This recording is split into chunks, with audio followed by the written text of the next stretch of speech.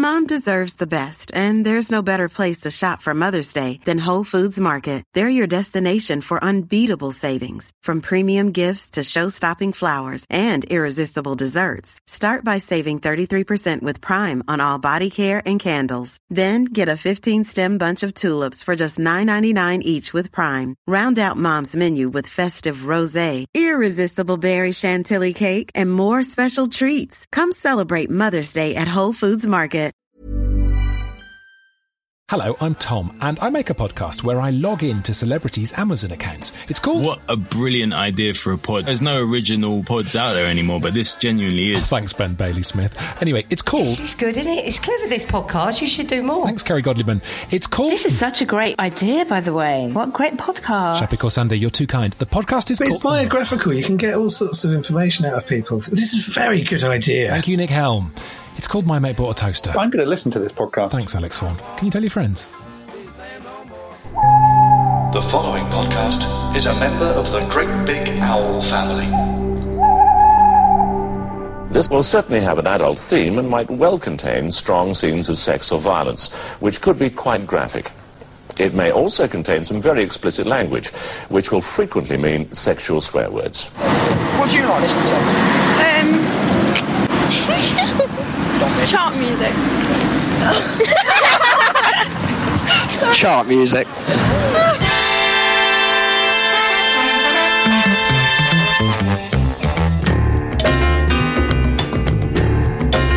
It's Friday evening.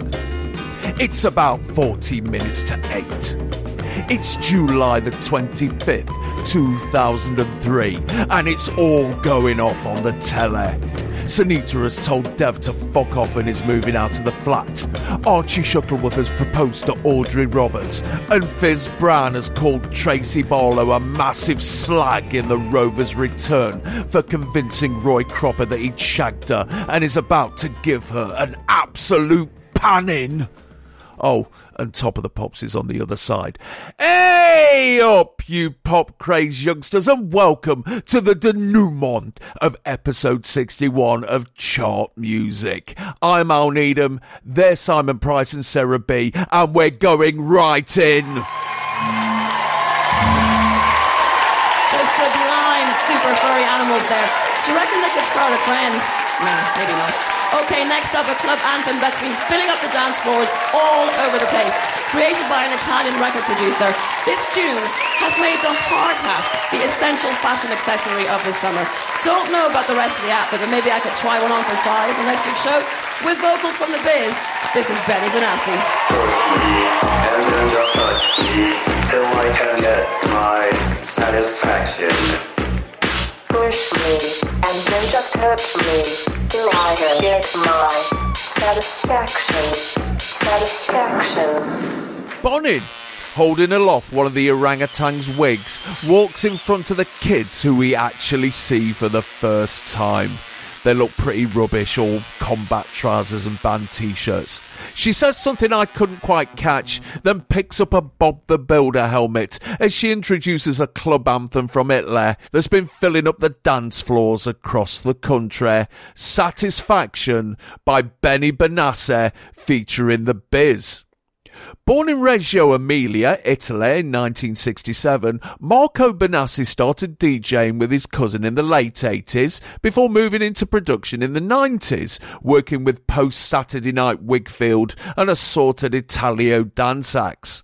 In 2001, he started putting out singles under the name of KMC, gaining moderate club success, and when he put this out under his own name in the summer of 2002, it got to number 80 in May of this year. But when it was put out again by the Ministry of Sound, with a new video featuring assorted lad mag models being all erotic with power tools, which got extensive play on music video stations, it soared into the chart this week, straight in at number 2. And here, on the Top of the Pop stage, is an attempt to recreate the video in a health and safety, pre-watershed style and fashion. This is well fucking Men and Motors, isn't it? or tits and tyres, as we used to call it back in the day. Fucking hell. I mean, what to say about this. I mean, as this podcast token woman, I feel I should go first on this. And you know, Yes. to be serious, and you know, this is fucking hilarious. I mean, it's not funny. It's not really sexy. It's not anything. The track itself, let's get that out of the way. Yeah. The track itself is not a very good dance track. Basically, what it's for, we're now in the era. This is peak Super Club that we're at now. Yes. And this record has been produced for super clubs. Everything has been cranked up, and you know, there's kind of nothing wrong with the sound palette itself. It's just that it's been given the oral equivalent of a very big boob job. Yes. To make it sound big, rather. It doesn't matter how good it is, it just sounds big. Yes. And it's kind of borrowing from a sort of a lineage of dirtiness. Yes. And the sort of throbbing gristle kind of style. And I think it's meant to evoke a sort of Pavlovian dribble response. Yes. But it's just got the production values of like flabby stadium rock, you know. It's essentially two speak and spell machines having phone sex, isn't it? Basically. Or the robot bar staff that Cynthia's having a workplace liaison. Yes. Why didn't they work that into the video? Oh my God, yeah. Would have brought a few punters into my club as well. Yeah, the general would have approved. Yeah, he'd be slapping his arse or somebody else's with glee. Yeah. I mean, that's actually this was Apple's voice synthesis program, Macintalk. Oh. Right. Benny Benassi was very fond of it. He used it all the time. It's also appears on Fitter Happier by Radiohead. Flaming Lips used it on Yoshimi Battles the Pink Robot. So, you know, lots of Aphex Twin used it a lot. Outkast, Marilyn Manson. Yeah. It's also the voice of the autopilot in WALL-E, which is nice. And I don't know if anyone's seen The Mitchells versus the Machines, which is extremely funny. That's the robot vacuum cleaners in that. So it's you know, it's standard. It's very sort of shorthand for robot voice. And the weird thing about this is that it's robotic without being futurist at all. It's sort of deliberately dead-eyed and flat, but not in that sexy way, not in that kind of shiny way. Yeah, it's music non-stop by Kraftwerk, but shit. But bad, yeah. It's not a good track. The thing is that if you want this sort of sound, but good, then you want Kernkraft 400 Zombie Nation did this much better in 1999. Right. Just had a lot more going on with it, just interesting little details and much more sort of punch and more ideas. Yeah. And I don't know if you could really dance to that either, but this is for like girls to pose to and, you know, recreate the fucking video, and men to punch the air and look at the girls. Yeah. And also Silver Screen Shower Scene by Felix de Housecat. That was 2001. Right. That's how you do this. Right. Anyway, so the tits. Yes, to the tits. Some of the models in the video were doing an encore, as there obviously wasn't a Sunday Sport Roadshow event on that night, and Benny hides behind a newspaper as he tries to whip up some mystique about himself. But when he puts the paper down to reveal himself, the camera's too busy zooming in on the arses, and we never really see him again. So that's him out of the way. Is that actually him? Or is that the Biz? Yes. Who is the... Is the Biz a sort of gestalt entity of the bloke and the woman who basically have the same voice but different? Yeah, the Biz are the man and woman, the latter of which looks well fucking Sarah Palin, which was very disconcerting. They're the singers he calls in every now and again.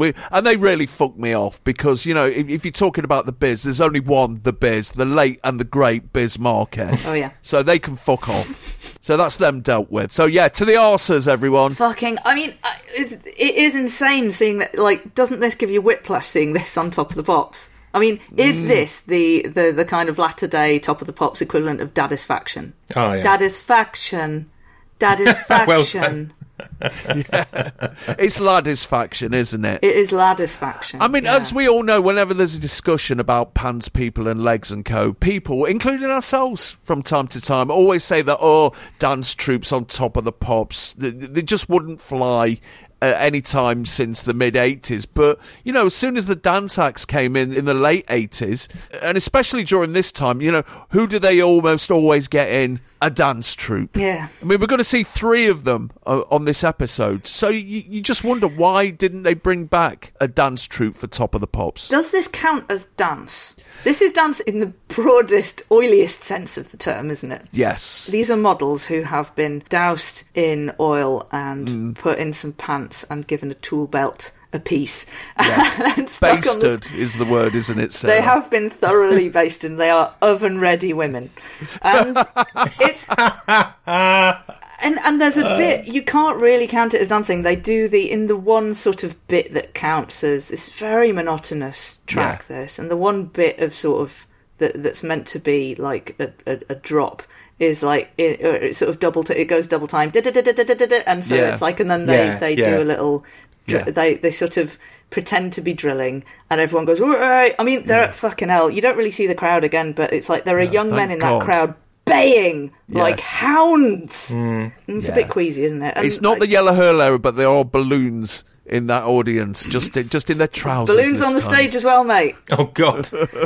I'm sorry, but it reduces you you can just feel your brain kind of reducing down in some ways. Yeah, you kind of can't blame them if there's men hooting at this. That's the reaction that was meant to be elicited. But it is. Yes. You can see that the camera is a little bit. There's a bit of hesitation there. It's sort of a horny Catholic in a strip club camera, sort of looking and then looking away and looking and looking away. Yeah. Oh no! Oh, please forgive me. Please forgive me. Whoa. Yeah, the camera made its excuses and left. Yeah, this shit's still going on, isn't it? I mean, as a former smut peddler, I could see this coming a mile off, all this bollocks. After I finished my shift at the Wank Factory and I was waiting for me train to get back home, I'd always nip into W.H. Smith and have a look at the top shelf. Yeah. I just wanted to know who was buying the fucking shit I was helping to pump out. And you'd see Mr. Suit come in and his eyes would go right across the top shelf at Razzle and Escort and Mayfair and Penthouse. But then he'd see a couple of shelves down, Maxim's got a 16-page lingerie special, and he'd always buy that. Yeah. That was the beginning of the end for wank mags in this country, because nobody ever went broke underestimating the sexual cowardice of British men. That's the sort of alcopops of coward porn. You know what you want, and you've settled for that. And by this point, it was embedded in the British male psyche. Yeah, I mean, it's a weird sort of thing, isn't it? When you see this, which is European, this is Italian, so you have to take off a few points of outrage for like European sex standards. He'd have done this on the Italian version of Crackerjack, and no one would have batted. Yeah, exactly. Crackle-jackle. It doesn't have enough. It thinks it's got a sort of tongue-in-cheek sort of humour about it, But I don't think it wouldn't get on Eurotrash. It's almost too slick and again too oily to get on Eurotrash. But you can just imagine Antoine de Caunes just kind of going, they're thrilling, they're willing, and they've come here to do some drilling, but not quite. I think they probably would have turned it down for not quite being silly enough. See, when I saw this on the list, I wondered how the hell they were going to make it work on Cowie's Top of the Pops, because he's anti-video, And let's face it, if ever a song was all about the video, it's Satisfaction by Benny Benassi. But they basically get around it by completely recreating the video, like it's a school play in Sunderland. Basically, so I'm sure he approved. He probably loved it on that basis. Yeah, they kind of like rub the fannies against some brooms, and they've got chainsaws and stuff there, but they just hold them up near the end. Don't turn them on, of course. It's all a bit Hill's Angels. That's what I thought. Yes, so it's massively so. It's not so much Pans, People, and Legs and Co. It is Hill's Angels. No. It's that kind of comedy aspect to it. Benny Hill Benassi. Hey. Yes, because you've got. The vocalist ones are dressed as the building site foreman and forewoman, so they get to wear clothes. But the rest of the rest of them are the basted sexy ladies from the videos in their hot pants and bikinis and high vis and their hard hats and boots, and they're wielding the power tools and the broomsticks, for fuck's sake. And there's a moment where some extreme arse shaking happens, as if they're preempting the number one record, bit of a which is cheeky, literally. So it's but not though. But there is a crucial difference, which I will get to. Good. It is, you're right. It's quite a throwback to see a dance-based performance like this on a more modern TOTP. It is like Flick Colby never retired. No. But yeah, you're right, that when dance records happen, what else are you going to do? And this does tend to be the way. Maybe not as extremely sexualised as this one, but still. I've got a lot more time for the record than you two. And what it comes down to, I think the thing that Sarah said that chimed most with me was comparing it to Felix the House Cat, because this song is arguably Electroclash's biggest hit, because it has a lot of Electroclash tropes, that pounding beat. It doesn't have any funk to it, it's just doof, doof, doof, and it's that cold, dispassionate vocal put through that robotic voice synthesizer, you know, the Macintalk, that you compare to two speak and spell machines having phone sex. The female vocal is very Flying Lizards or Miss Kitten. Yes. And the two vocalists even have a robotic way of moving. So for me, as you know, I was very much an Electroclash aficionado at the time. This isn't a million miles from Fisher Spooner or Adult or one of those groups, but it is all about the visuals. The song, you can't separate the song from the visuals in this case. No. The whole package is shameless sexploitation. But for me, it's a fucking solid platinum banger, and I'm surprised that you guys don't like it. No. You say it's dead-eyed and flat. Yeah, it is, and that's kind of what I like about it, because I was into that kind of thing. It just doesn't do it. Yeah, I love this sort of thing. I just don't love this, I guess. Yeah. Maybe it's because I'm a humorless bin. I don't know. But it is, like, so inextricable from the video. Oh. You know, I went and watched the video, and it is fucking outrageous. And like I said, it's funny without being humorous, you know. But it's like, you know, because all the names of the equipment, like, flash up on the screen. And it's like... Orbital sander, minimal dust operation, and then it's like there's a bit about it. Minimal dust operation with disposable bag, and part of my brain just goes, "Is that what we are to you? Is it disposable bags? Is it?" But there's a whole kind of subgenre of this type of electro house dance around this time. Which kind of lasted for a good couple of years, where the videos were made so that when you heard the music, it would evoke the video. Yes. So it's almost like the music was almost secondary to its video, and that's what it's supposed to do to your brain. And it usually meant sexy women in their smalls doing sex things in absurd circumstances. Like, often it would be really sort of pedestrian summer nightclub chum music, but with, you know, a video that had women in their pants, like in an office or a laboratory or a gym, or notably in a white void pretending to be a marching band. What was that? That was, do you remember, this was Alex Gaudino, Destination Calabria, which had the Crystal Waters sample, which is actually quite a banger. This is like 2005, this is way in the future. And it's hysterical. The absolute topmost of this was Perfect Exceeder by Mason featuring Princess Superstar. Banger. It's absolutely amazing. Video has 3 women, but it really sends up that whole thing and just puts a lid on it, puts an end to it. Right. And the video has 3 women, like, made up to such a grotesque degree with, like, 3 sets of eyelashes each. And they're, like, bouncing on gym balls and spanking each other. And it's great. But I think credit is due to Benny Benassi for, like, bringing electro house kind of into the mainstream and paving the way for stuff like Justice and Digitalism, who I love very much. So, you know, fair enough. It's just that it doesn't hit the spot for me. Yeah. I mean, the video just reminds me of when I used to work in a factory in Hucknall in 1990, and one bloke on the bench next to me, he had a calendar that had been handed out by a local engineering firm, and it featured models trying to be erotic with lathes.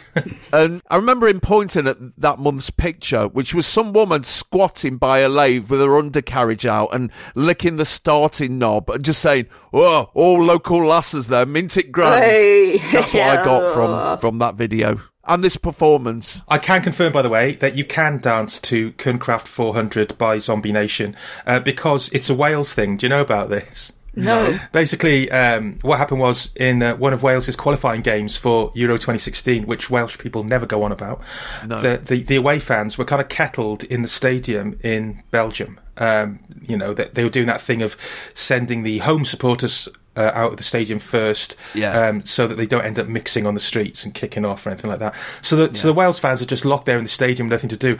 And over the tannoy, the DJ in the stadium played Kernkraft 400, and everyone just started singing along, da da da da da da da, and there was like a massive disco in the stands, and that just became a Wales thing. Then that at all Wales games, particularly away games, that just happens, like one of those kind of let's all have a disco moments, and that's one of my main memories of following Wales away. Particularly in France in 2016.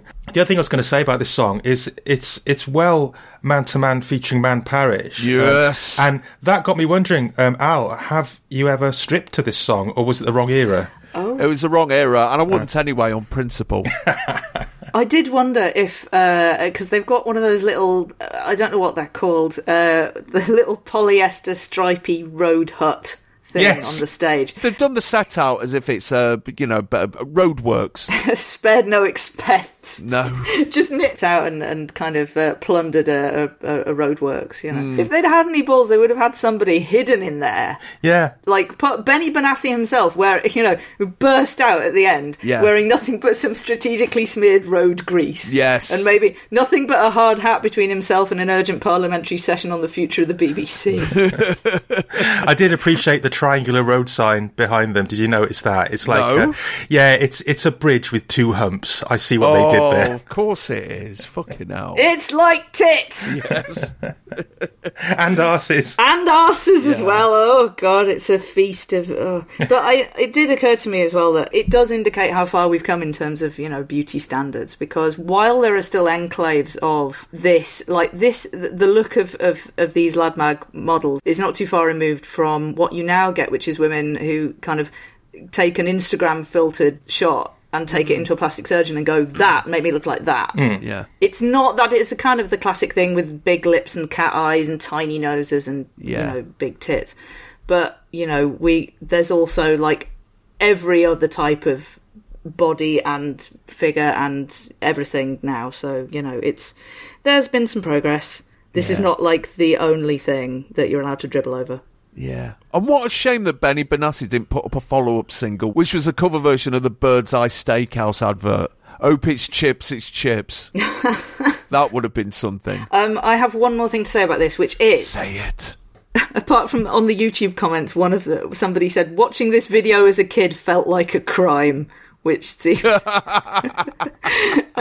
But no, the last thing is, do you know of the Satisfaction Challenge of 2018? No. Well, 2017, so this was kind of pre-TikTok, some Russian cadets at the Ulyanov Institute of Civil Aviation filmed a parody video of themselves in their pants doing maintenance tasks.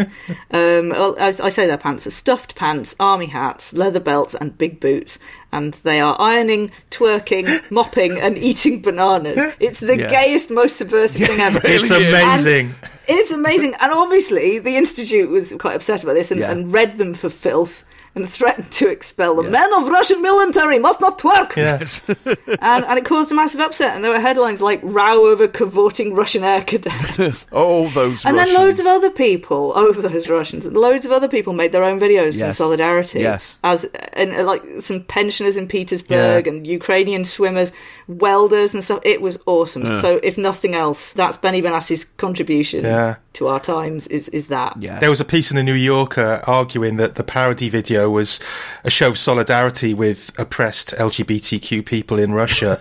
And certainly, the Russian establishment were, as you say, furious about it. So I guess they read the signs. And, what a brilliant thing to do. I think we've got to put that on the video playlist. Oh, yes. I did wonder if this, not this performance, the video, the iconic video, I did wonder if there was any sort of a nod in there to Quentin Tarantino's Chicks Who Love Guns bit. Do you remember that? From Jackie Brown. It's quite early on in Jackie Brown where Samuel L. Jackson is showing off to Robert De Niro about his gun knowledge through the medium of a video that he's got of some girls in bikinis like firing guns, and you only see a tiny bit of it in the film, but they spent a day making a short that is in there, and it's really funny. It goes on for so long. Yeah. And it's really uncomfortable because it's like, oh Christ, and then it's funny, and then it isn't funny anymore, and then it's funny again. And I don't think that maybe if Benny Benassi if they just fixed on the one woman with the one implement and just gone all the way through, that would have been brilliant, actually. I wonder what David thinks about this video, because, it is Einstein Norbarton, isn't it? with more attractive people doing it. Einstein Norksbarton. Oh, very good. It's TNA at B&Q. Hey! So, the following week, Satisfaction dropped 2 places to number 4, but would spend 5 weeks in the top 20. A massive accomplishment by 2003. The follow-up, No Matter What You Do, only got to number 40 in February of 2004, but he would have a chart renaissance in 2011 when he collaborated with Chris Brown on Beautiful People, which got to number 4 for 2 weeks in May of that year, and Cinema with Gary Go, which got to number 20 in August of that year. Meanwhile, the video developed a life of its own when it was parodied by some middle-aged blokes in Denmark, some grannies in Belgium to demonstrate against gender pay equality, some squaddies in Britain, and yes, most famously in Russia a few years after that with the Russian Air Cadet Dormitory, which was, yeah. It's so good.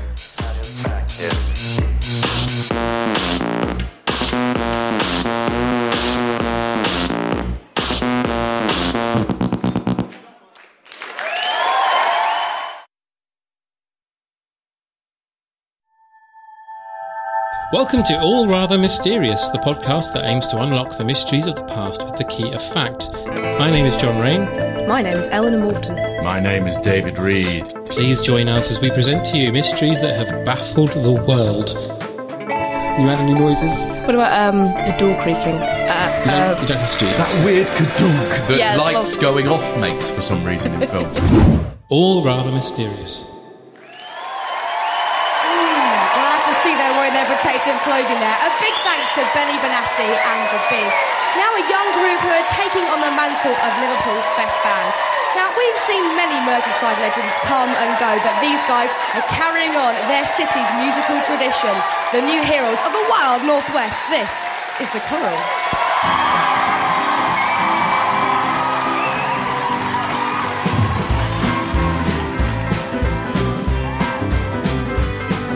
Cotton, turning away from a strip of monitors on the back of the main stage while the piano player for the next act stares on blankly while chewing gum, tells us that loads of bands from Merseyside have come and gone, and here's one more, The Coral with Pass It On. Formed in Hoylake in 1996, Hive started out as a school band who changed their name to The Coral when they started playing local gigs.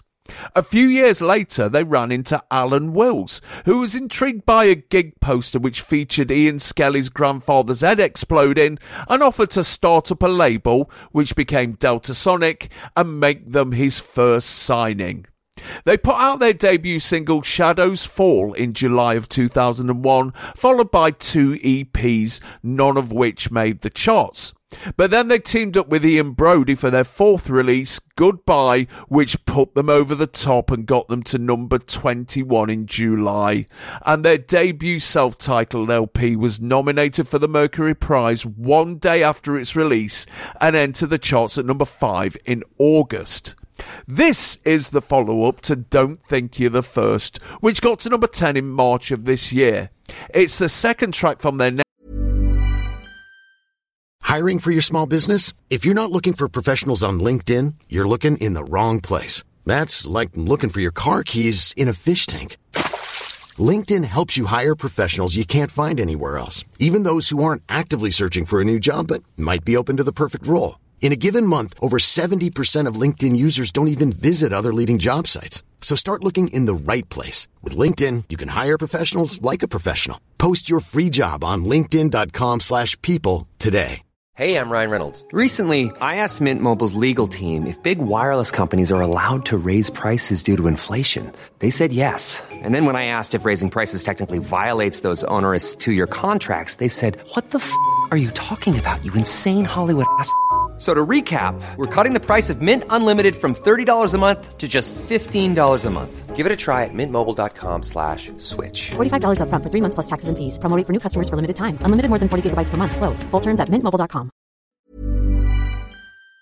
Next LP, Magic and Medicine, which comes out next Monday, and it's slammed into the charts this week at number 5. So, chaps, by 2003, we're, supposedly in post-Britpop times, but it's a good time to be a band like The Coral, isn't it, still? Because if a band like this came out in the mid-80s, they'd be happy with a page in Melody Maker and about 20 seconds in the indie section of the chart show. But, a band like this can sell a few records and get straight into the top 10. Yeah, I mean, obviously we've had Oasis and their whole kind of Beatles comparisons, and there's also been things like Cast, who are literally from Liverpool. Fionn Cotton is plugging them into that heritage. She's introducing them as being part of that Scouse tradition. Yeah, I guess. Freddie and the Dreamers, Liverpool Express. Yeah, I mean, implicitly back to the Beatles, but Our Kid. They're actually what's disparagingly known as woolly-backs, aren't they, from the Wirral? Woolly-backs meaning people who aren't quite from Liverpool. Plastic Scousers is another term. So, yeah, as you say, the coal are from Hoylake on the Wirral. And they're on the corner, because the Wirral's like a rectangle that sticks out, and they're from the corner that's closer to D-side there is again. As the crow flies, Hoylake is as close to Wales as it is to Liverpool. Right. And it's a moderately posh seaside town. It's got the Royal Liverpool Golf Course there where the Open's been held, and Mike Rutherford out of Genesis went to boarding school there. That's not where the Coral went. They went to Hillborough High School, where James Bond Daniel Craig and the cyclist Chris Boardman also went. Fact fans. So what I'm saying is, it's not the mean streets of Toxteth. You know what I mean? No. So they're definitely woolly-backs, not Scousers as such, and it's good to clarify that, because if people say somebody from Sunderland is a Geordie, people get very heads up about it. So yes, Half Man Half Biscuit, who are from Birkenhead, because it's impossible to say that word in any other accent, wrote a song called Rock and Roll is Full of Bad Wolves, and it's about bands who turn up on Soccer AM professing to be into footy, and but they don't know anything about it. And it did cross my mind that it might be about the Coral, because they have been on Soccer AM a lot, but it turns out Nigel Blackwell actually wrote it about a band from Southend who've never heard of Roots Hall, so that's more likely to be the Horrors or someone like that. By the way, when you Google bad wool, you just find loads of stuff slagging off UKIP's Paul Nuttall. Paul Nuttall is a bad wool, which really made me anyway, it got me thinking, who are the good wolves? So Half Man Half Biscuit themselves, obviously. Yes. Boo Radley's are from Wallasey. Right. Pete Burns was from Port Sunlight. Paul Heaton's from Bromborough. OMD are from the outskirts of Hoylake, because we're getting closer. Cliff Williams from AC/DC grew up in Hoylake. Right. On the downside, you've got that tedious sexist twat Miles Kane. I would say the Coral are good wolves. On the whole, they were a best case scenario version of capital TSOT, this sort of thing. Northern guitar-based indie rock of the noughties. At their best, they almost had an SFA thing going on, actually. Yeah. Dreaming of You was brilliant, I thought. In the Morning has got that twinkly daytime radio feel, like Dancing in the Moonlight but top loader, which I like despite myself. I know. I'm sorry, I'm never going to It's your favourite track on Cooking, isn't it, Simon? Yeah, on Cooking, the Jamie Oliver compilation. Oh my God. Yeah. and the Coral's first album, the self-titled one, really good. It's got like elements of sea shanties and Hispanic folk mixed in there with all the more predictable 60s psychedelia. And oh, by the way, I sat with the Coral at an awards ceremony once. For some reason, the NME Awards, for some reason I was stuck on the same table as them. But, they were nice guys. They kept leaving the table in ones and twos and coming back with a certain chaotic energy about them. And so, there were fucking loads of them. At one point, I think there were 7 members of the Coral. But I've been skating around talking about this actual song because it's very slight, I think. I was stunned to learn that this is their biggest hit. I mean, why? I can only put it down to this certain kind of mathematical momentum of their rise, because their first 5 singles went 180, 21, 13, 10 and 5. And the album, as you say, was got to number 1, that this is from. And it's as if the whole thing had just been decided by forces bigger than us. It was just sort of all heading that way. Because this song, it's just, I couldn't have sung it if you pointed a gun at my head. There is a certain Scousey thing to them in that James Skelly has exactly the same haircut as Lee Mavers from the Lars. Yeah. And I even did a compare contrast. I found the Lars on top of the Pops, and Lee from the Lars is wearing a round neck jumper and baggy jeans, exactly the same as James Skelly. Right. The only difference is one of them's got a tambourine, one of them's got a guitar. By this time, if you're the lead singer of a Lancashire band, you've got to have a tambourine with you. That's the law. Have a tambourine, exactly. Yeah. And I thought, well, okay, maybe I'm missing something here. So I looked in the lyrics, and it goes, Every day I recognise what's deceased and what's alive, but don't repeat what I just said until gold has turned to lead. Then all the tales will be told whilst you and I are in the cold. But don't think this is the end, 'cause it's just begun, my friend. And when it's done and all this is gone, just find the feeling, pass it on. So, I don't know, I mean, it's just a vague... I mean, there's that reverse alchemy thing of gold turning to lead, but it's just a sort of vague, very vague feeling of everything going wrong. Somebody on... I don't know if you ever go on the website Song Meanings, but somebody on there reckoned it's about STDs, which made me laugh. Pass it on. But I prefer to interpret it... You know, there's that childish way of whispering a rumour in school and say, pass it on. You know, like... Darren Grimes had a crafty wank in class, pass it on. That kind of thing. Oh, man.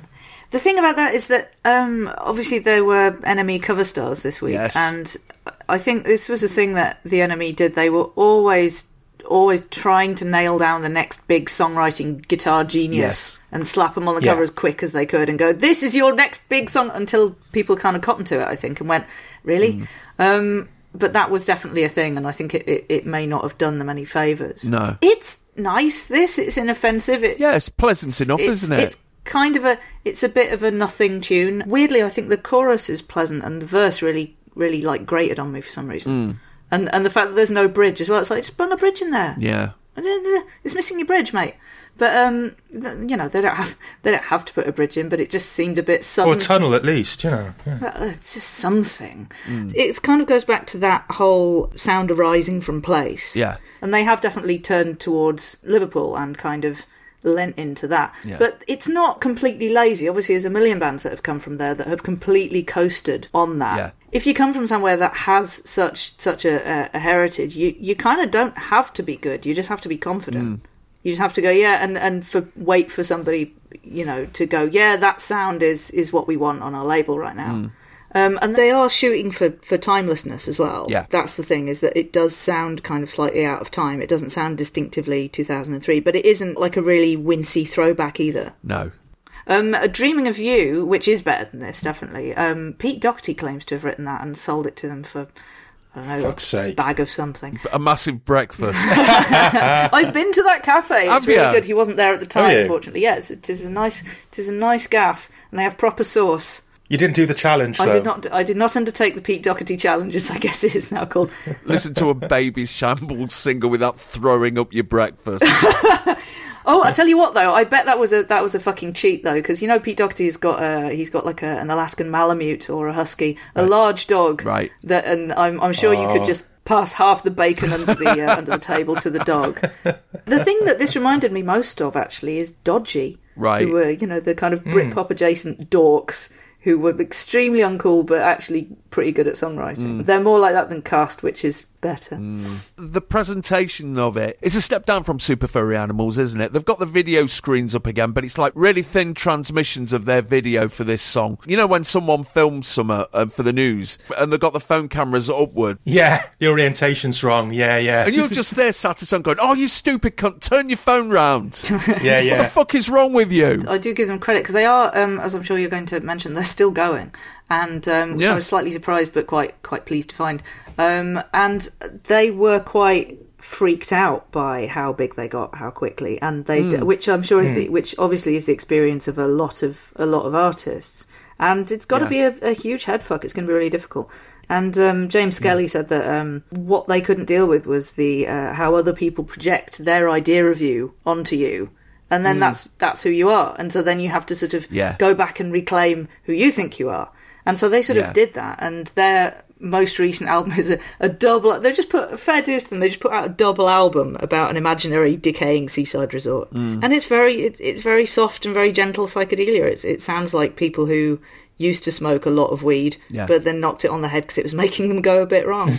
And I respect the fact that they are still at it, and they're doing it on their own terms. Well, I mean, a band like this in 2003, if they can get about, I don't know, 10,000 people to go out and buy their new single at the same time, They're in the top 10. Yeah. And, if you've just been on the cover of the NME, that's going to be easy to get, isn't it? And then within that world, you're suddenly a big deal, and you're potentially a festival headliner. Yes. And then it can spiral. Yeah, absolutely. Yeah. But the problem is you've got to keep it up. I think they kind of just went, no, we're not going to do that. We're going to do the other thing. Yeah. I'm sure a lot of people would be better off for doing that. But because that you have to resist a lot of pressure, because then once other people are counting on you to make them money, then it's very difficult. Yeah, but luckily for them, they're an indie band on an actual indie label, so they've got the best of both worlds, haven't they? They're calling the shots in a way. Yeah, good on them. They are playing the Shine On Weekender in November, by the way, along with the likes of. Just check this out see if this makes your brain twang at all. Glass Vegas, Pigeon Detective. Oh fucking hell! Cast, Republica, Dub Pistols, Ned's Atomic Dustbin, Goldie Looking Chain, Bentley Rhythm Ace, Peter Hook and his amazing Peter Hook band, Sunscream. What was their thing? I don't know. Anyway, Black Grape, Alison Limerick. Oh, look, a woman. Oh, no, Republica is 2 women. 808 State and The Farm. I would go and watch Glass Vegas and Goldie Looking Chain out of those, but very little else. I would go and see 808 State and maybe The Coral. I'd go and see The Coral. Yeah. So the following week, Pass It On dropped 11 places to number 16. The follow-up, Secret Kiss, only got to number 25 in October of this year, and they'd have to wait until 2005 for their next and last top 10 hit, when In the Morning got to number 6 in May of that year. But they only had one more top 40 hit in them, even though they're still going, and their most recent LP, Coral Island, got to number 2 in May of this year. Just find a feeling, pass it on.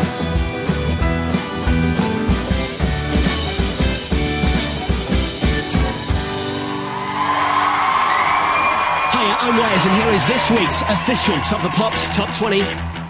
20's Escalade, Full No More. 19, Delta Goodrem, Lost Without You. Pump It Up's at 18, Joe Budden. 17's Can't Get It Back from Mystique. 21 Questions at 16 from 50 Cent. 15's Madonna, Hollywood. New at 14, Jane's Addiction, Just Because. New again at 13, Golden Retriever from the Super Furry Animals. Ignition Remix at 12 from R. Kelly. Eminem's at 11, Business. At 10, Flying the Wings of Love from XTM and DJ Shucky. 9's The Fast Food Song from the Fast Food Rockers. Javine's at 8, Real Things. New at 7, Invisible from D-Side. 6 is Feel Good Time from Pink featuring William Orbit. 5's a new entry, Pass It On from The Coral. 4's Bring It to Life from Evanescence. Wayne Wonders at 3, No Letting Go. And the highest new entry at number 2 goes to Benny Benassi presents The Biz and Satisfaction. And don't forget to check out the new chart this Sunday with me on Radio 1. That was the chart. That was Top of the Pops. I'm Liz Bonin. I'm Fern Cosson. Do you know, I don't think I can remember a time when this lady wasn't at number 1. I know, a big well done to the booty-shaking Beyonce Knowles. See ya. Yes, so crazy right now. Most incredibly, it's your girl, B. It's your boy, Young. You ready? Sing it, y'all.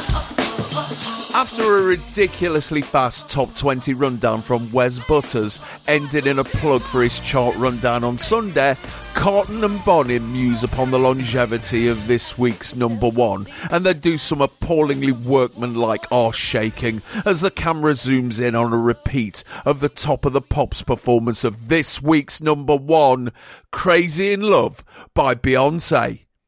Born in Houston in 1981, Beyonce Knowles began her music career at the age of 7 when she won a school talent contest singing Imagine by John Lennon and beating out contestants twice her age. A year later, she auditioned with her schoolmate Kelly Rowland for a spot on a local group called Girls Time, and they both landed the gig, playing around the Houston talent show area and eventually being entered in Star Search, the American talent show which also broadcast the first nationwide appearances of Britney Spears, Backstreet Boys, Justin Timberlake, Christina Aguilera, Tiffany and Usher.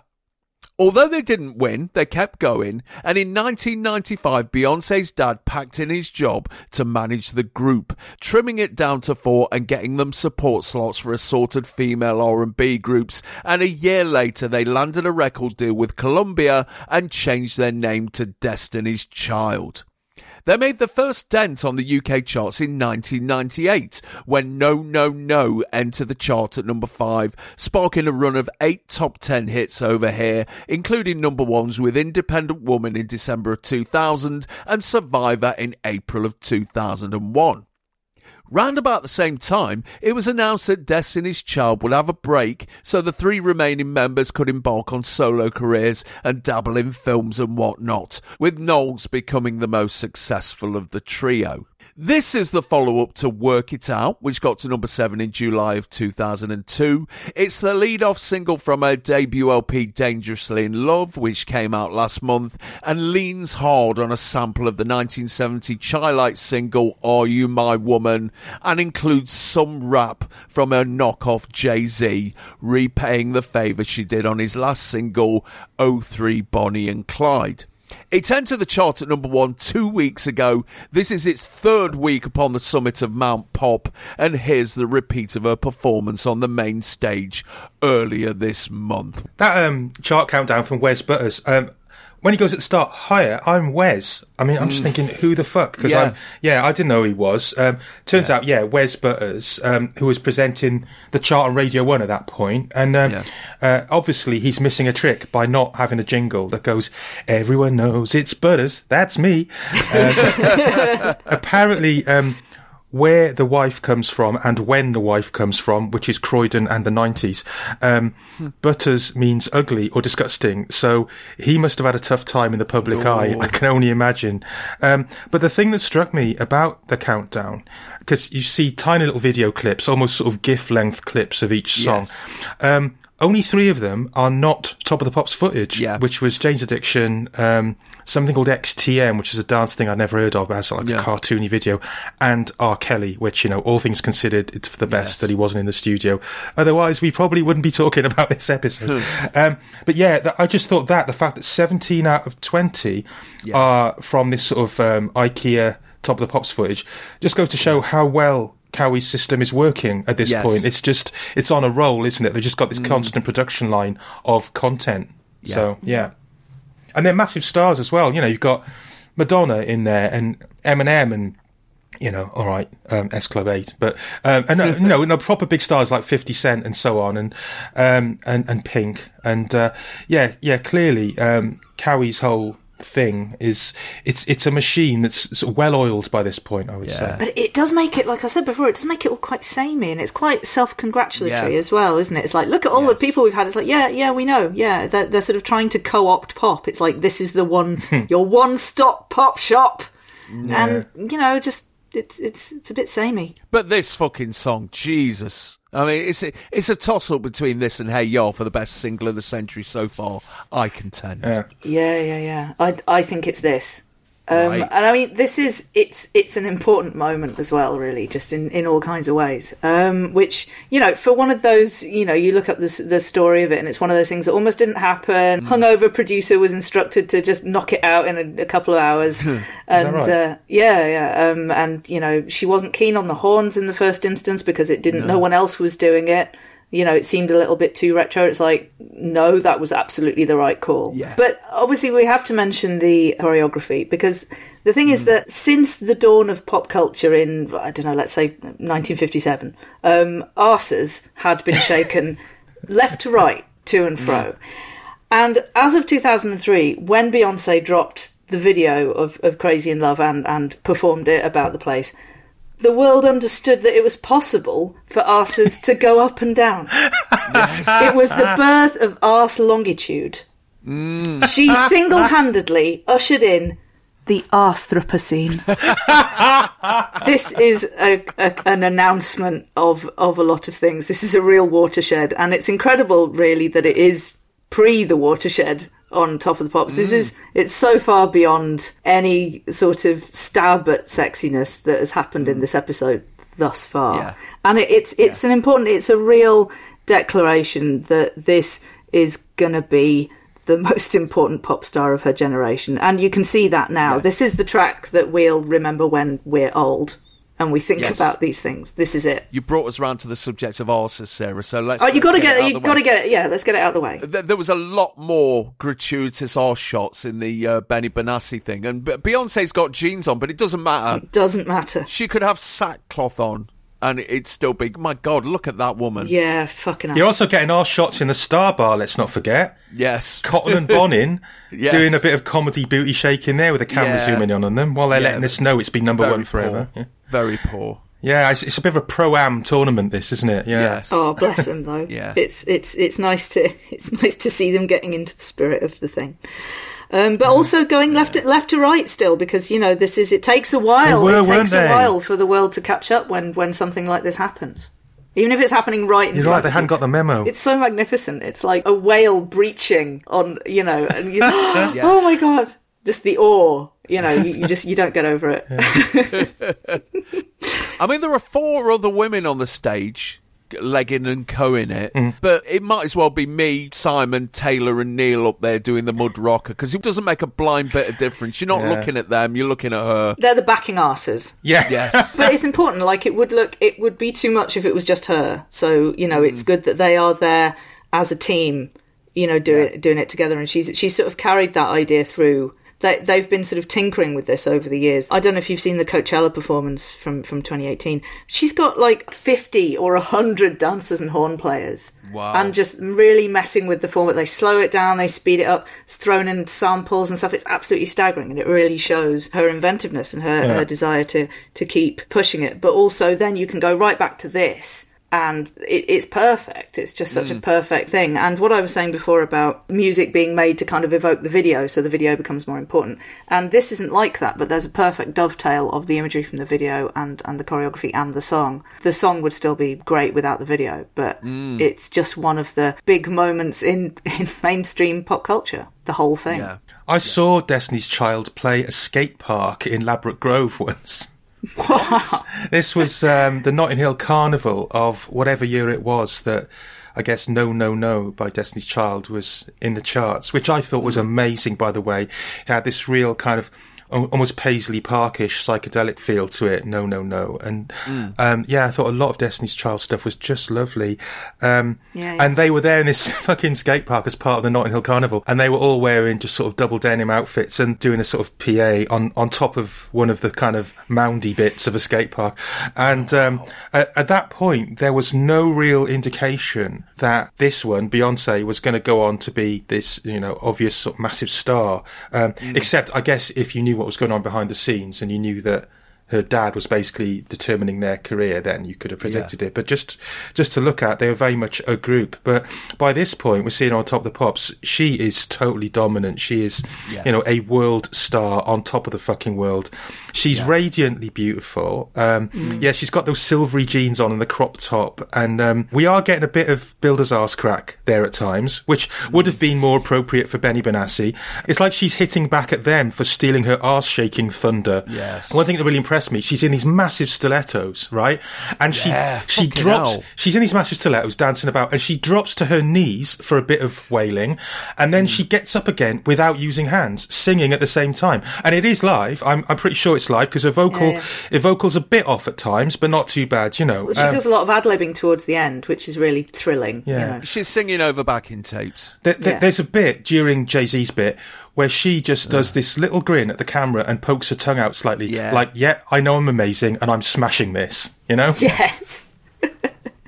Some rap, in this case, was provided by Jay-Z, and apparently it was written and recorded in 10 minutes, and to my mind, it sounds like he was out having a shit for at least 8 of them, because it's his usual tedious gibberish. He's got loads of money, he's dead good, he's a star like Ringo, he's mad, he's cut from a different cloth, his texture is the best fur like chinchilla, etc., etc. Oh, I don't know. I quite like the line, stick bony, but the pocket is fat like Tony Soprano. Yeah. And I've been iller than chain smokers. I quite like that. No. He was the first big rapper that I didn't reckon When he came out, it was around the time when hip-hop had started devouring itself, and he was just basically sampling old hip-hop tunes. Well, he was sampling fucking Annie, wasn't he? Yeah. Oh, yeah. Which I quite liked. I like Hard Knock Life, but... Yeah. But, I mean, by this time, he's one of the few rappers who can actually afford to clear samples, so it's like... Yeah, he's no good. There was a lot of kerfuffle around this time when it was announced that he'd name-checked David Beckham in a forthcoming tune. And, you know, cue lots of discussion in the papers about how football was really seeping into the American consciousness. Yeah. But then it turned out he only mentioned it because of the Rockefeller connection with Victoria Beckham. And he was looking for something to rhyme with Evisu covers my rectum. So there we go. I mean, usually you get some rapping to pep up a single and make it funky. But to my mind, this just gets in the way of everything. It's the wet tea towel of landfill rap thrown over the glorious chip pan fire of R&B. I don't know. It's like you're having a conversation with this brilliant woman and you're really interested in her, and then all of a sudden her fucking boyfriend doesn't like it and he has to stick his oar in, and it's like, no mate, I'm not trying to cop off with your girlfriend, I just find her more interesting than you. At the very least, you could have said, oh, yeah, you see her there, this brilliant woman, I'm going out with her. Yeah. You know, it doesn't take that long to rhyme Beyonce with soon she's going to be my fiance. Fucking you rappers that I shit them. It's supposed to be, like, I know it was a last minute addition and everything, but that's not, it's fucking rap, you know, isn't this the soul of spontaneity? And, you know, it's like, she's right there. She's right there. And he's not bothered to turn up, has he? To be fair, I mean, he does do an excellent hype job at the start. Most incredibly, it's your girl, B, which is obviously what I want to hear when I come into a room in massive heels. Yes. Next time we go out for a drink, Sarah, but I'll make sure I get in the pub early, and I'll shout that as soon as I see you in the windows. Excellent. And just make sure everyone is quiet as well by the time. Well, I won't have heels on. No, there will be by the time I'm finished. Don't worry about that. But yeah, so that's a good, you know, strong start there. But then he just kind of in the middle, it's like he just lapses into navel gazing, you know, about his own skills, which I am now calling into question. Yeah. You know. I'm surprised he didn't slag off D-side as well. Yeah. Get another lick in on those poor lads. I don't know, I think it provides a little bit of a bridge and a little bit of kind of, it builds up the anticipation for when she's going to come back in, because you know she's coming back in. Yeah. So I think it has a function in the record, that bit of some rap. In terms of That's him, what it's for. In terms of him being able to clear samples because he can afford it, sure, but he didn't produce this, let's not forget. It's Rich Harrison who, I mean, I've mentioned Pharrell and Timbaland earlier on in this episode as being the two guys who are really running American pop, particularly black American pop at this time. But Rich Harrison isn't one of those top guys. He did go on to produce One Thing by Amory, which is amazing. Oh, that's the other great tune of this time. But this record, if he'd only done this in his career, who cares? Because it's just phenomenal. It's one of those ones. I would also put Can't Get You Out of My Head by Kylie and Bad Romance by Lady Gaga in this category, that I can just remember exactly where I was when I first heard it, and I'm like, fucking hell. You know, what is this? And it's not just a matter of lazily whacking a well-known sample over the top, because the little bit of brass from that Chai Lights record, it doesn't even dominate the Chai Lights record. If you play that Chai Lights record, you're kind of disappointed that bit of brass isn't happening all the way through. It's just one little bit of it. So that's a good find from the producer. I remember being slightly confused by the lyrics at the time, because being a big Liverpool fan, I was convinced she was singing Sammy Hupier's Crazy right now. But she's actually going, got me hoping you'll page me right now. She's obsessed with pages, because Bugaboo, right? Bugaboo by Destiny's Child, that's 1999. You make me want to throw my pager out the window, right? In 1999, you can imagine, pages were still a thing. 2003, she's going on about pages. It's weird. On, girl. Yeah, surely pages are gone by now, but yeah. Well, this is the 3G era, isn't it? Yeah. I think paramedics and stuff doctors still had them, but, you know. She's a doctor of pop and of arse shaking. Yeah. It's great though, because the horns actually sound like Beyonce coming towards you. Yes. That's what that means now. Like, da-da-da-da-da, here I fucking come in my heels. If she was a wrestler, that'd be her entrance music. Yeah. It really... Like the smashing a glass for Steve Austin. I think it is one of those kind of happy accents where everything just kind of came together in the most brilliant way. Yeah. If they'd intended that, it wouldn't have worked. But because they didn't, it's just naturally, you know. But speaking of Jay-Z, I mean, I don't think much of it as itself, but I can't imagine the track without it at this point. So, But I wrote the guidebook for, you know, those kind of big orchestra plays pop hits events that you have a lot of these days. There was one of those at the Royal Albert Hall, and I wrote the guidebook for it. Oh, yeah. So just like a little bit on each, and one of the tracks was Crazy in Love. Yeah. I didn't go to the event actually, but kind of wish I had. I didn't put this, but it really amused me to think of putting, you know, featuring her partner Jay-Z, a star in his own right. Wow. That would have been I just thought, no, I'll just leave that out. I'll let him off this time. And the thing is, I heard Alicia Keys' version of Empire State of Mind that hasn't got him on it, and it's just not as good. Right. So I don't know what to do with that. Right. You know, you might think he's just splurging his sort of lumpen, fairly useless rap all over things, but yeah, maybe it's just what you're used to. But when I heard the Alicia Keys track without him on it, I thought, it's not. Yeah, I'm not saying there shouldn't be some rap on it, but just get a better rapper in. Imagine Q-Tip on this. What would Q-Tip have done? Oh, well, there you go. Fucking hell. But Crazy in Love's just a fucking monster. It's a juggernaut, isn't it? It's one of those things, it cannot be resisted. If you're in its path, you're fucked. You know, it bends you to its will. I mean, I can understand, especially after all these years, I can understand someone feeling they've heard it too many times, right? No such thing. But if anyone said they didn't like this record, I just wouldn't trust them. It doesn't compute for me. You could not like it. Yeah, there's something a bit off if you don't feel any feelings for it at all. Not all of her stuff, you know, can stand up next to this by any means. I mean, the sexual politics of single ladies, I mean, don't even fucking start me on that, you know. And I know people think very highly of her Lemonade album and stuff. She's done some interesting stuff since, but this just towers, doesn't it? It really does. Yeah, I mean, to my mind, she's a one-hit wonder. Oh my God. No, she is, to me. Come on. Because I've never heard anything else by her. I couldn't sing you one note of any other song that she's done. High Court needs them. Yeah. I could have Another You in a minute. Was that her? Yes. Yeah, there you go then. That's the other thing I know about. But that's it. That's all I know about. So just Crazy in Love and I Could Have Another You in a Minute. Yes. It doesn't matter what else she's done because she did this. Fine. I mean, yeah, she's gone on to do some very talking about sexual politics. She's gone on to really delve into that, you know, where it's and it's really interesting in the kind of course of her career where it's like marriage is lovely and men are great, and then to go, oh shit, they fuck you over, and this is what I've got to say about it. She's very righteous. She's got to the position of power where she could like have 50 Black Panthers with her at the fucking Super Bowl and pull that off. Yeah. And you know, she's very pro Black Lives Matter, and you know, you don't have to be. When you're that big, you can you know, you can sort of go, well, it's not for me to say, or you can actually go, oh, fuck this, and you can stake your claim in that way. Yeah, so, you know, totally. She's important in so many ways, and she's a good philanthropist, and you know, she's done a lot of extremely interesting stuff, not all of which is you're not going to throw on Lemonade to you know, before you go out on a Friday night, but you know, it just shows that she's got a kind of breadth and depth of you know, interesting stuff going on. But yeah, it always comes back to this is just the greatest.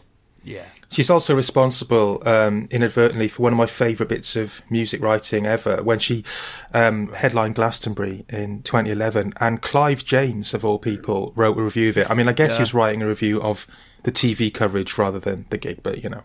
And if I can just read out what he wrote. The whole deal is organised like D-Day, but without the mistakes. It's got everything, except the kind of emotion we would get from Amy Winehouse if she were organised to cross the road successfully. Beyoncé and pathos are strangers. Winehouse and pathos are flatmates, and you should see the kitchen. I just enjoyed this so much. Like, I teared up a bit watching this because she's so blazingly brilliant and nothing and so beautiful and so sexy, and nothing else in this episode even seems to belong to the same planet, does it? Yeah. I think Beyonce may actually be where human evolution has peaked. I think it's all downhill from her. So the following week, Crazy in Love dropped to number 2, usurped by Never Gonna Leave Your Side by Daniel Bedingfield. The follow-up, Baby Boy with Sean Paul, got to number 2 in October. A year later, Destiny's Child reunited for the LP Destiny Fulfilled and then split up, leading Knowles to have 31 top 40 hits, 4 of which would get to number 1.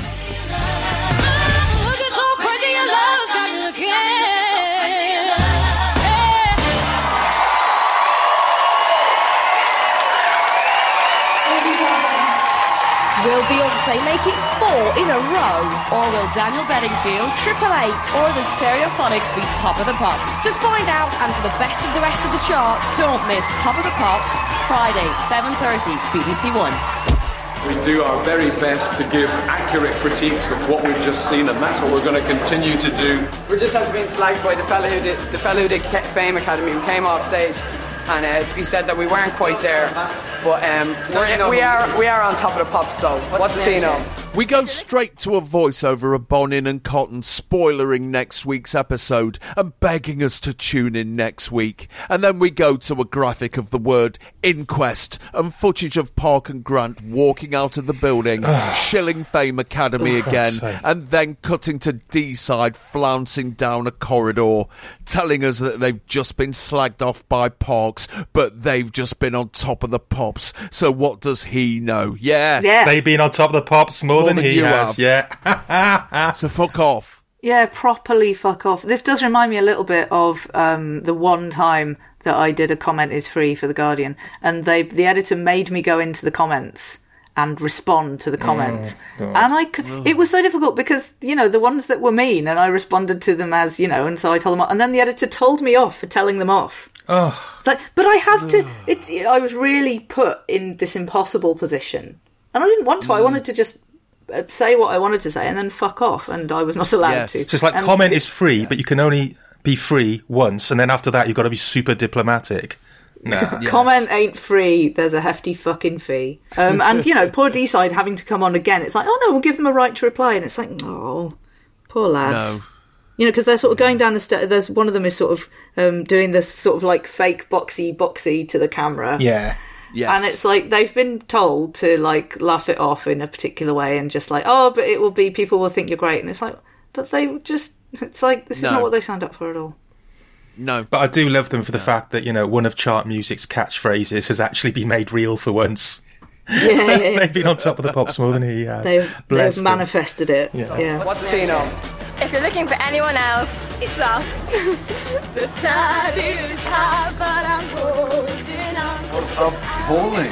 Get on up when we're down, baby. I've got you to kiss goodnight. I've got you to understand. Horrific. You sorry, man? That messes with the D-Side. Find out where he lives. We cut back to Park and Grant sitting on a sofa watching pre-recorded footage of randoms outside Television Centre singing very badly and making absolute arses of themselves, which has obviously been collated by the camera crew so Park and Grant can have something to sneer at. A regular feature of shows like this, isn't it?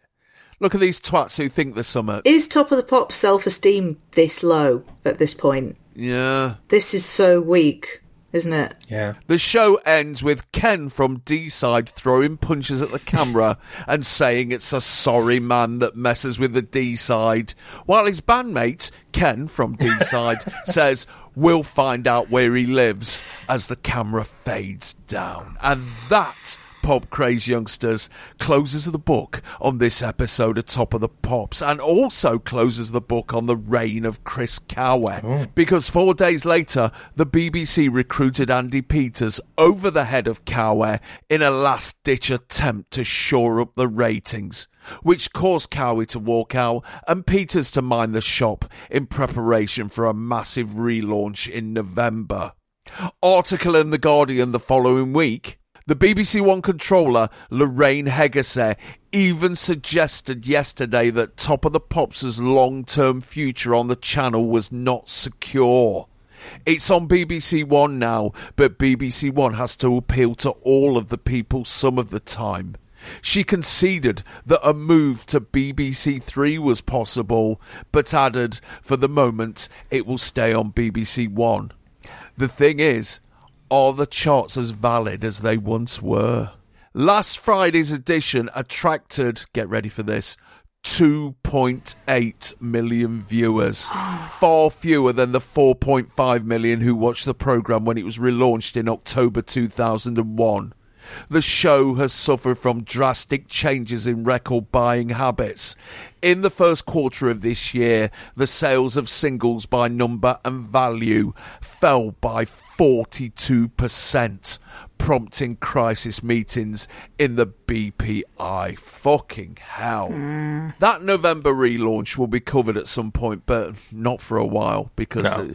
Let's go back to the distant past. Yeah, there's going to have to be some severe loin girding before we tackle that one. 18 years ago is way too recent, let's be honest. Jay. I'm sorry, Al, that Sarah and I dragged you so close to the present, but you know. So what's on television afterwards? Well, BBC One kicks on with EastEnders. Then it's the final episode of the second series of My Family, the Robert Lindsay Zoe Wanamaker sitcom. Then it's a repeat of the final episode of the third series of Alvida's Pet, the one where they reunited after 16 years to relocate a transporter bridge to Arizona. After the news, it's the chat show Patrick Kilty Almost Live, followed by Close to the Edge, the first of 3 comedy specials featuring Jim Davidson. 2003, everyone. Fucking hell. Then it's boxing from the Sports Village in Norwich, the 2000 murder film Exposure, and they hand over to BBC News 24 at 5-3. BBC Two hits us with The Flying Gardener, where Chris Beardshaw gets in a helicopter to look at someone's garden in Herefordshire because the BBC has that much money to piss up the wall. Then they follow that up with Gardener's World, the documentary series Stalin Inside the Terror, Newsnight Review, then the 2000 Australian comedy film The Wog Boy, about a Greek Australian who suddenly becomes famous, and then they hand over to BBC Learning Zone at 3 a.m. ITV continues with Tonight with Trevor McDonald, a repeat of A Touch of Frost, where David Jason finds out if someone with Down syndrome has done a murder, then a repeat of The Undertaker docu-soap Don't Drop the Coffin, ITV Weekend News, the 1996 comedy film Joe's Apartment, highlights from today's action in the Tour de France, and all the usual nighttime ramble. Channel 4 has just started Grand Slam, the show hosted by James Richardson and Carol Vorderman, where 2 champions in other TV quizzes face off against each other. Then it's the first part of the grand final of the 4th Big Brother. Then it's Scrubs, then the final part of Big Brother. After V. Graham Norton, it's the last in the present series of Bo Selector, featuring Craig David turning up to have the piss taken out of him and David Snedden. Then it's Today at the Test, Big Brother's Little Brother, and a repeat of tonight's Big Brother, then some Brazilian football. So, me dears, what are we talking about in an empty playground tomorrow because it's Saturday? If I was literally still at school, if I was literally 13 or 14, I'd be talking Murder Dolls, because exciting, and Benny Benassi, because tits and arse. I went to a boys' school. As a grown-up, just wanging on about the genius of Super Furry Animals, probably, and Beyonce. Depending on what age I was, I suppose, I might be pondering the great artistry of Beyonce Knowles and the fact that there's nothing else that woman was put here on this earth to do. What are we buying on Saturday? Crazy in Love. Super Furry Animals and Beyonce and maybe Benny Benassi. And what does this episode tell us about July of 2003? It's a load of arse. What it tells us is that some things never change from 1973 to 2003. If you want to stand out, either have tits and arse if you're women, or wear a mad costume if you're a bunch of guys. I don't make the rules, Chris Cowie does. And what would you have done to rescue Top of the Pops, or is it too late? It would have been good to just go kind of back to basics in terms of get the best people who are going to do the most interesting stuff live, and then just the best videos.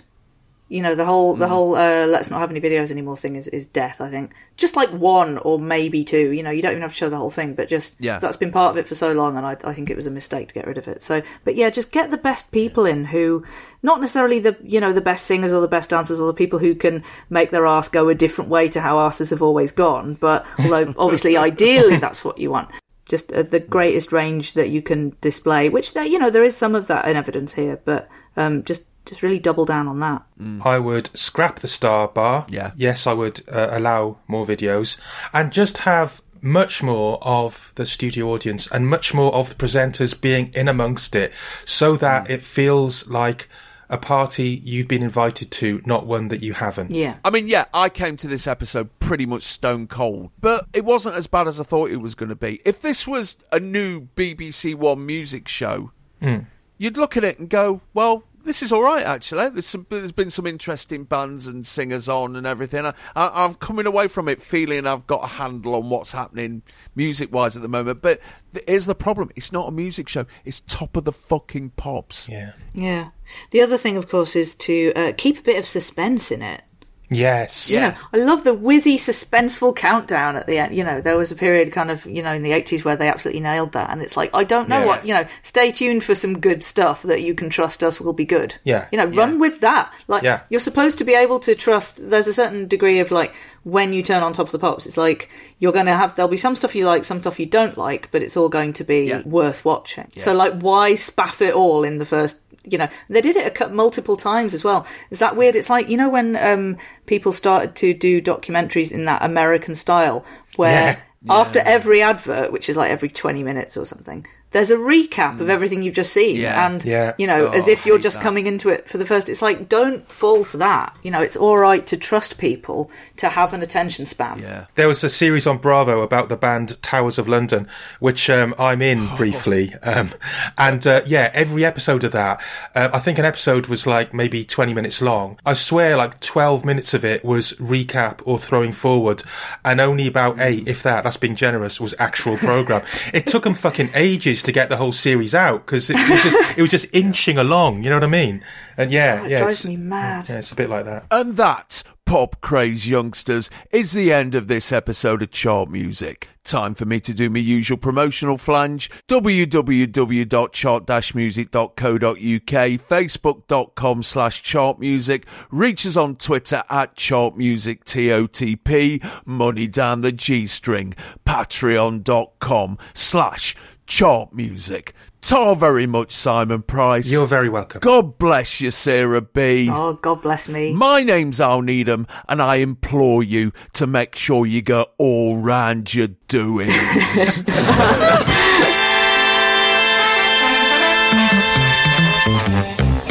Chart Music. GreatBigOwl.com. Hi, I'm Scott Hancock, and I host From Queer to Eternity, a new podcast exploring what it means to be queer, where we have conversations like this. I look at younger generations and go, you can just Google this stuff. The fact that the only mention of queerness was don't get AIDS. If I'd been marrying a girl, that would not have happened. Maybe we can find a universality that we weren't aware of before. That's why this podcast's so great, because actually, I guess we just don't think to speak of this stuff, and yet it's part of our fabric. From Queer to Eternity, available to listen to now from the Great Big Owl Company. Hello all you teddy guys and girls out there. Welcome to the Tweenie Chart Countdown. Today you're going to hear all the Tweenies' favourite songs. And first on stage is Young Milo. He's chosen this number as his favourite song because he likes to move and dance. Tease man, and then just tempt man, so I can get my satisfaction. Bait man, and agitate man, until I get my satisfaction.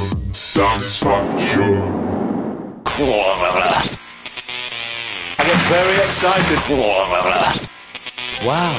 Naughty lady. An awful lot I'd like to say about Legs and Co. I'm afraid they'll probably bleep me out if I do. Jump up and shake your bits off, so I can get my satisfaction. Bend down and show your drawers off, until I get my satisfaction.